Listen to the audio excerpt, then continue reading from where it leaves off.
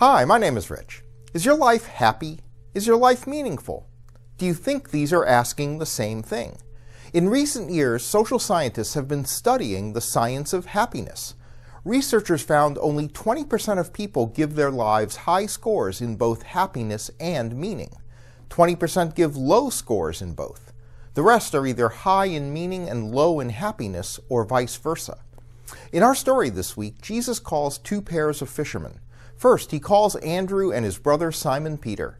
He tells them that if they follow him, they will become fishers of people. He offers them a chance to take the mindset they have as fishermen and use it in a life of meaning.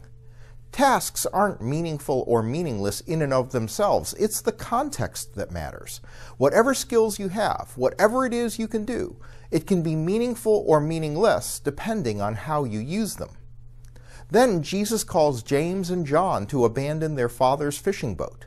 They leave their father behind. That had to be hard. I can't imagine it wouldn't cause friction. But sometimes when we choose to pursue meaning, our happiness actually goes down, because meaningful pursuits can be hard. There can be struggle, even suffering.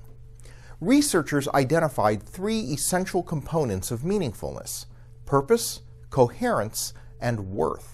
And this is what Jesus offers to all who choose to follow him.